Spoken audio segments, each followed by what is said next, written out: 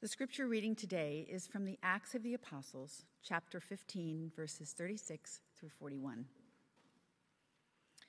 After some days, Paul said to Barnabas, "Come, let us return and visit the believers in every city where we proclaim the word of the Lord and see how they are doing."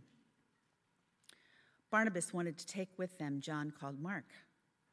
But Paul decided not to take with them one who had deserted them in Pamphylia and had not accompanied them in the work. The disagreement became so sharp that they parted company.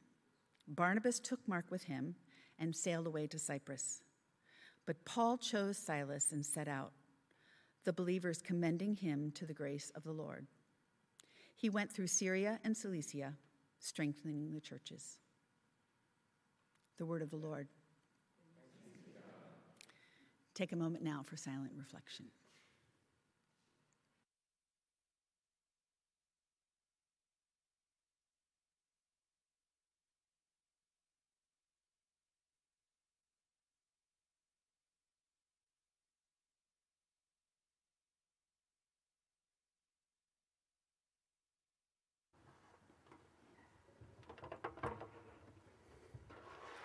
Gracious God, we ask now that you meet us here however we find ourselves today. Anxious,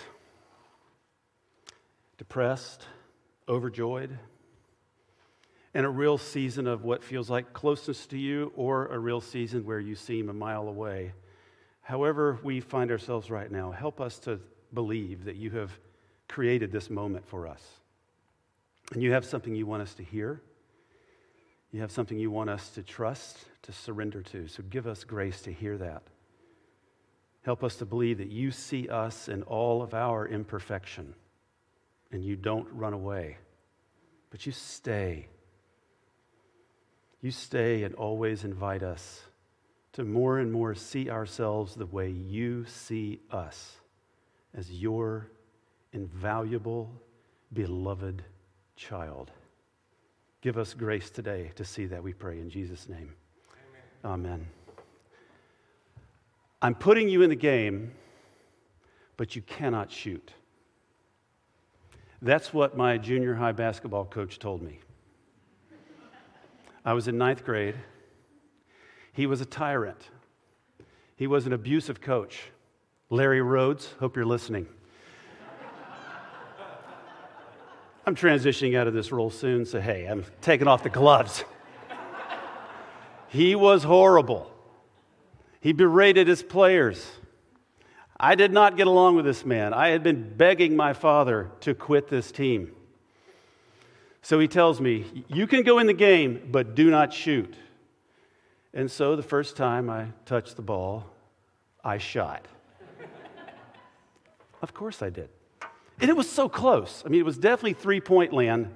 And it went in the basket, dribbled around, and then bounced out, And his response was to stand up with his towel. He always had a towel draped around him. And slam it on the ground and curse and scream and tell me to get the H off the floor, the top of his lungs. It was ugly. Of course, we lost that game, as we did many of them. And we're in the locker room afterwards, and of course, Coach Rhodes is just berating these 9th graders with everything he has. And the hinges of the door of the locker room almost come off as Jack Harrell Sr., my father, walks into the locker room. It's quiet. He looks at me and says, "Let's go." I wanted to look around the locker room and go, "Let's go. Let's all of us go." So I stood up and I walked out. And on the way to the car, my dad said, "You can turn your jersey in tomorrow." Yes. You have to understand what a big deal it is for my dad to have said such a thing. This is a man who lectured us all the time. Heralds do not quit. Other kids can quit something. You guys don't ever quit anything. You're not allowed to quit. That's how bad it was on this particular team. And apparently my dad and the Apostle Paul had the same mentality about quitters. No tolerance, pretty much. I mean, this is why I love this story so much, It's like the scriptures read almost, sometimes we have to admit it, like a reality TV show. They don't leave things out. This is one of the reasons I trust it. This is the reason I think it's inspired. Part of it is because these kinds of authentic moments are not left out. It's not sugar-coated. Paul and Barnabas had a fight, a big one. Paul's often in the middle of a lot of these kinds of things. He's a drama maker. Let's just say it. This guy is not afraid to call people names in the middle of confrontations and conflict. In the book of Titus, he calls people liars, liars, evil beasts, and my favorite, slow bellies. I have no idea what that means. I'm sure I could find out, but I just had no interest in finding out. And then in the book of Acts, he calls people whitewashed walls, but probably the place we would go to see Paul calling people names the most is in the book of Galatians, where he calls people fools, he calls people bewitched. That's a fun one. He tells a group of people who are insisting that people still be circumcised, he says, I wish you'd just go on and castrate yourself. That's Paul. He's not afraid to just put it out there. It's like better than the Housewives of New York. I don't care what you say. Not that I ever watched that, but my kids are addicted to it. I mean, and now today, this other new argument, this what's called a sharp disagreement. And you have to understand how loaded that word is. It's not just they had a little problem. No, they had a massive fight. The word literally is getting at is like a sudden attack, a violent expression of emotion. And so what I want you to understand is that Paul and Barnabas had it out. Maybe hands were being thrown. I don't know. Maybe they had to break them up. I don't know. But it was not just a small little moment. It was a big deal. And the question becomes, over what? What did they have such a disagreement about? Well, you have to go back to the first missionary journey. See, Paul and Barnabas are about to embark on their second missionary journey. So just think if you're in Jerusalem, you just kind of go north, curve a little bit west. They're up there in Syria, Antioch, that area. And now they want to embark on another missionary journey. But something happened in the first missionary journey that Paul has not forgotten.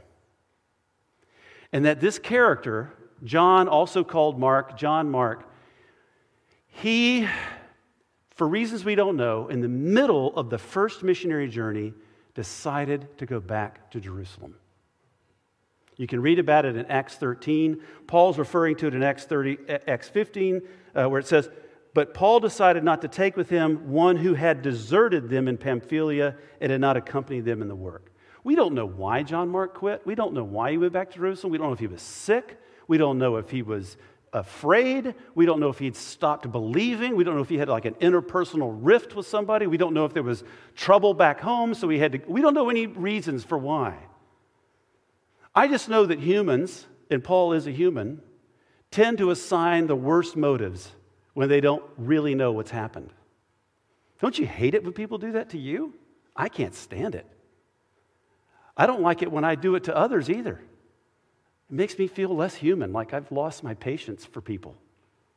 Like, why did I have to assign that motive? Why did someone have to send me an email and say, you did so-and-so, I don't like, and here's why you did it?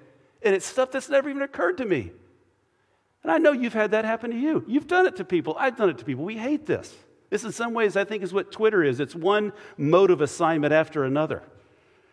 So we don't know why John Mark went, but Paul is done with John Mark. He's done. He had failed. He couldn't afford to risk that again. Paul decides that he knows the whole story on John Mark. Everything about him is he's a quitter. Period. There's no room for his growth. You know, I love Maya Angelou. She is amazing, okay? And there's one quote that everybody likes us to talk, and I've used the quote myself in sermons. And the quote is, when someone tells you who they are, believe them. Now, on one hand, I get it. I get that. You know, if someone's being abusive to you, believe that they could be abusive to you next time. You don't have to stand for that toxic behavior. I'm not telling you to just be gullible. But on the other hand, people do grow. People do change. People don't have to be just canceled or discarded the first time they disappoint us. And I don't know. maybe Barnabas knows that somehow. I mean, his title is the son of encouragement, and he kind of lives into that right now.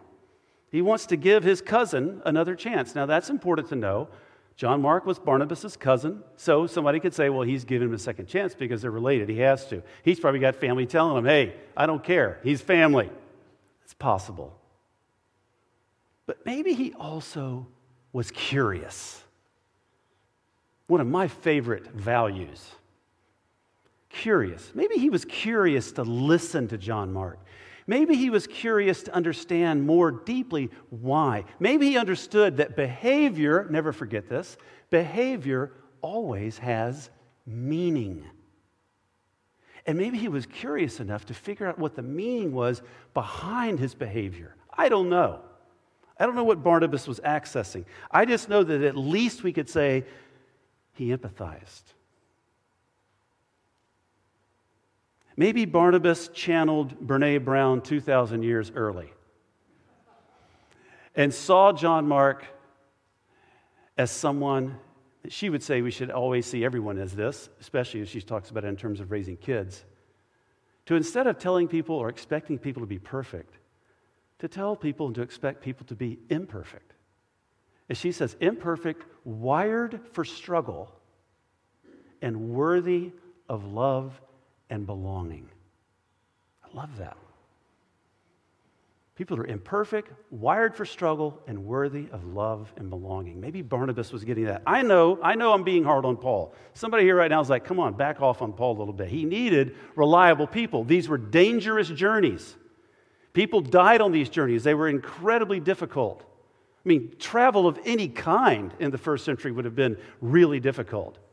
Much less traveling as a marginalized group of people who are being killed for saying the things that are being said. So I get it. Paul needs somebody reliable. And here's my question. Who would you rather be in this story? Paul or Barnabas?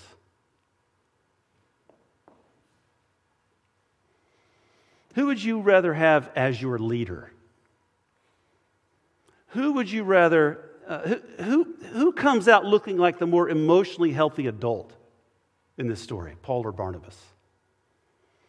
Who displays more empathy and more patience, Paul or Barnabas? Or put it another way, what kind of church community do you want to belong in? One that cancels you or one that tries to understand you? Who will make time for your story and your voice? One that walks alongside you in your failure. One that stands with you when the rest of the world calls you a failure, even if you aren't actually a failure at all. You're just different. Paul disagrees with the title of this sermon, I think. At this stage of his journey, perhaps. The title is Imperfection Belongs. I'm not sure Paul agrees. So here's my question. Who got it right? Paul or Barnabas? About John Mark. Whose assessment was correct? Well, it's not a coincidence that Barnabas is older than Paul. There's more experience there. Barnabas actually mentored Paul. In many ways, was Paul's primary leader after Paul's amazing conversion on the Damascus Road. Barnabas is someone who would stand beside Paul and say, I know a lot of you don't think he's an actual apostle, but he is. Paul trusted Barnabas, and Barnabas loved Paul and led Paul. But Barnabas had a little more time under his belt, and maybe that's what made the difference. But maybe it was this. Maybe Barnabas had done business with his own failures in life to such a degree that he had learned that failure and loss and pain are actually the great teachers of transformation for a person. I think it was Thomas Merton who said that success has taught you all it can teach you by the time you're about 30. It's not that there's anything wrong with success, it just makes a lousy teacher. The great teachers, the longer you live, if you'll listen and if you'll live into it, is actually failure and loss and pain and challenge. Maybe Barnabas had figured that out. I don't know. But whatever spidey sense Barnabas had about John Mark, he was apparently right in his assessment because, friends, John Mark made a comeback. And who doesn't like a good comeback? And this is where I talk to you about the San Francisco Giants this year. Didn't see that coming, did you? That's some advanced preaching right there. Because we are all drunk from last year. They won 107 games, and I'll bet half of them were comeback victories. It's like a drug. We love the comeback. And we got so used to it. And this year they get behind a couple of runs and are done. And so we're all angry. And they're actually not bad. We just love a comeback so much. They're so good. Now, how do I know that John Mark made a comeback? Let's start with this. He wrote a gospel. I mean, come on. When you're thinking about Hall of Fame Christians, does he get in? Let's see. Yeah, he wrote a gospel. I think he's first ballot. I had a friend when I was in seminary, but every time you asked him something like, hey, did you see that movie? He would always say, see it or produce it. You know, hey, did you hear that one song? Did I hear it or write it? You know, stuff like that, always. That was his running joke about everything. If somebody asked John Mark, hey, did you read your Bible? Read it or write a gospel? That's what he could say. Yeah, he made a comeback. And then Paul, of course, talks about him in glowing terms. Paul talks about him in one place. He says he sends his greetings. So he's with Paul. That's in Philemon. And then in Colossians, he says, welcome him if he comes to you. So somewhere along the way, Paul and John Mark reconciled. In fact, the most touching place of all is in 2 Timothy. The last letter Paul would write, which many people consider his last words that he ever wrote to anyone, is kind of like last will and testament almost. Here's what I want to say because I'm going to die, because he's in chains, he's in a dungeon somewhere, he is shackled, he's not going anywhere, he's going to be executed. And so this is the duress under which he writes that letter. And what does he say towards the end of it? It's this, and it's so beautiful. Get John Mark and bring him with you, for he is very useful to me for ministry. How about that? Full circle. The man he literally had discarded and seen as not worthy of being on the missionary journey is who he calls for in his dying day, because he will be useful to him. I wonder if there's more to that. I wonder if it's like, please, John Mark, I want to talk to him before I die. I want to say a few things about that event. I don't know.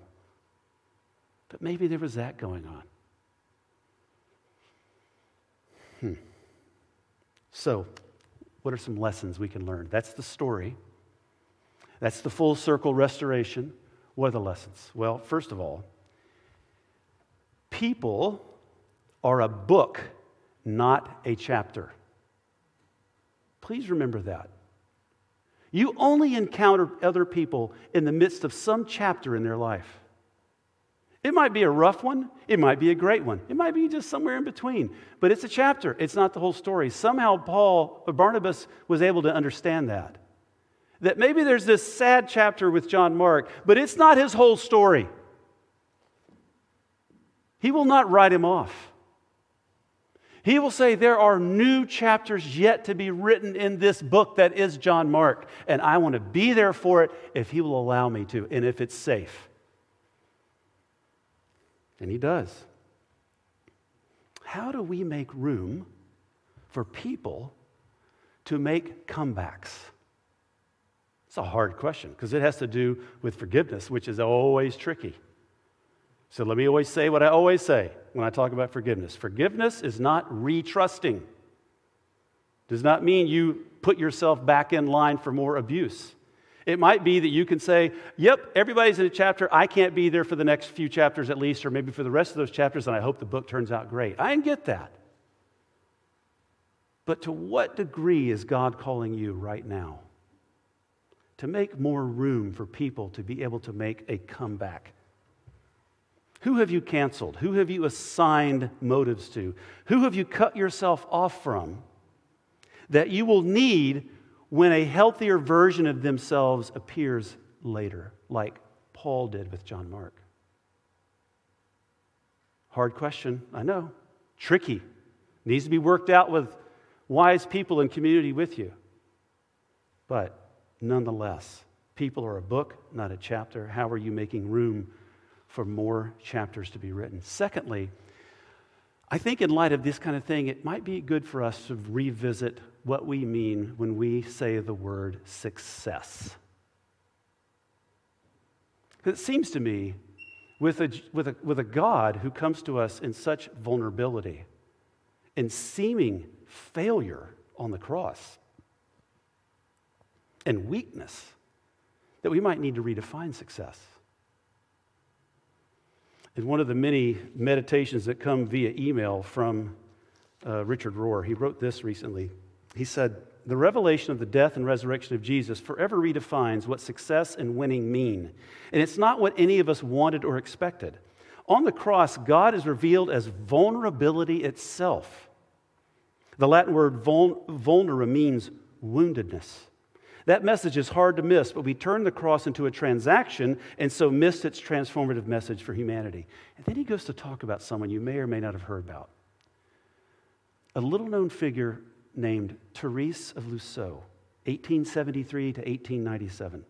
An unschooled French girl who died at age 24, initiated or intuited the path of descent and called it her little way. You can buy a book now, still to this day, on Therese called The Little Way. She said, and Rohr says he's summarizing, "I looked at the flowers in God's garden. I saw great big lilies and beautiful roses, and I knew I could never be one of those. But I looked over in the corner, and there was a little violet that nobody would notice. That's me. That's what God wants me to be." Therese knew that we all can give to God, that all we can give to God is simply who we really are, or even better, to do very little things with great love. I love that. I need to hear that today. I feel overwhelmed. I think you feel overwhelmed. You're exhausted. Those of you online, you're not here partly because you're exhausted. I get it.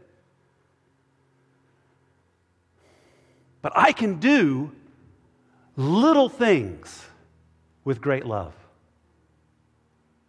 Thank you for that. In a world that comes at us and has us saying to ourselves and maybe others saying to us, "Do something!" and we just feel paralyzed by that. I can do little things with great love. Thank you, Therese. Goes on to say, which was her motto, little things with great love. That's all God wants from any of us. It's not the perfection of the gift that matters to God. It's the desire to give the gift that pleases God. And then last lesson. This is, and I'm kind of repeating myself here, this is a call to empathy. This is a call to listening, to nuance, to permit the messiness of evolving people to grow in your life. This story doesn't have a bow tied on top of it. You know, the split is the split. And people try, let me tell you, especially, I just have to say this, especially white commentaries, white men in particular, who write commentaries. I've read 100 of it, it feels like it anyway, on this in preparation. And almost all of them do the same thing. Well, this is really a good thing because now we have 2 missionary journeys going on and not just one. This is what we like to do. Put a bow on it. It's actually okay. But it's really difficult here. It's a split. I'm sure it grieved God's heart. But more importantly, I'm sure it was horrible for John Mark. Let's don't miss that. He is being publicly rejected by his religious community, in particular, his religious leader. And we know, so many of us in this room and watching right now, how horrible that can be. To be rejected by your religious community. For many of you, not because you've done anything like leave a missionary journey, but just for being different. We know the pain. We know the sorrow. Don't think John Mark didn't feel it. Don't think he doesn't know what it must be to stand there and, like everybody knows, Paul thinks you're a complete loser. Oh, that definitely happened. And I'll bet you Barnabas walked with John Mark, and a lot of their conversation on that second missionary journey was all about healing his woundedness. Yeah. But at the end of the day, maybe Barnabas remembered.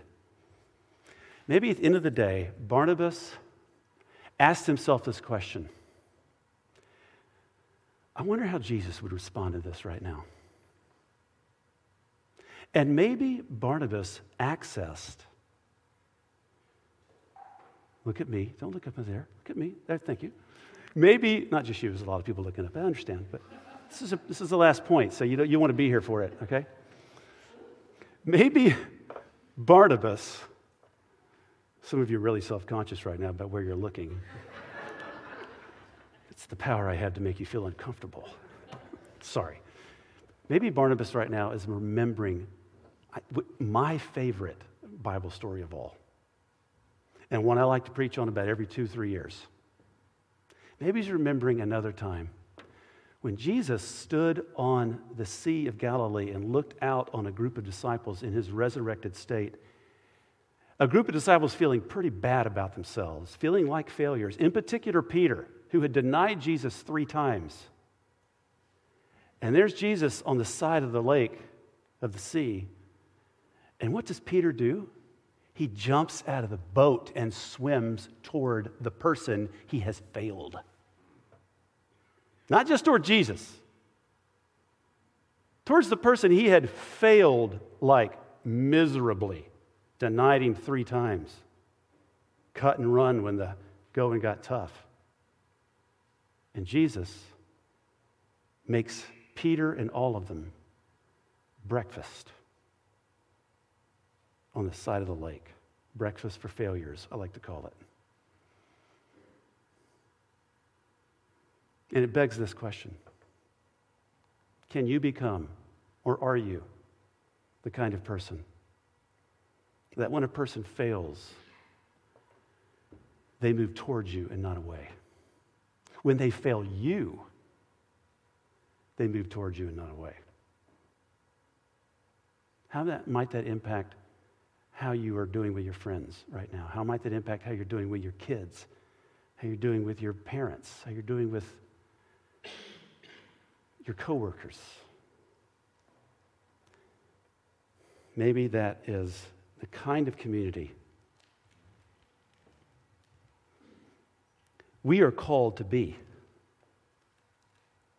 because imperfection belongs. Let's pray. Gracious God, we thank you that in the community of Jesus, imperfection belongs. We thank you that we have these little chances in our life to do little things with great love. Help us to navigate the perplexities, because some of us have people that are so imperfect in our lives that we've had to get away, and that is understandable. There's nothing wrong with that. Help us not to be misunderstood today. But in those ways that we can, give us grace, like Barnabas, like Paul eventually, like Jesus always, to make room for people to make comebacks. We pray this in Jesus' name. Amen.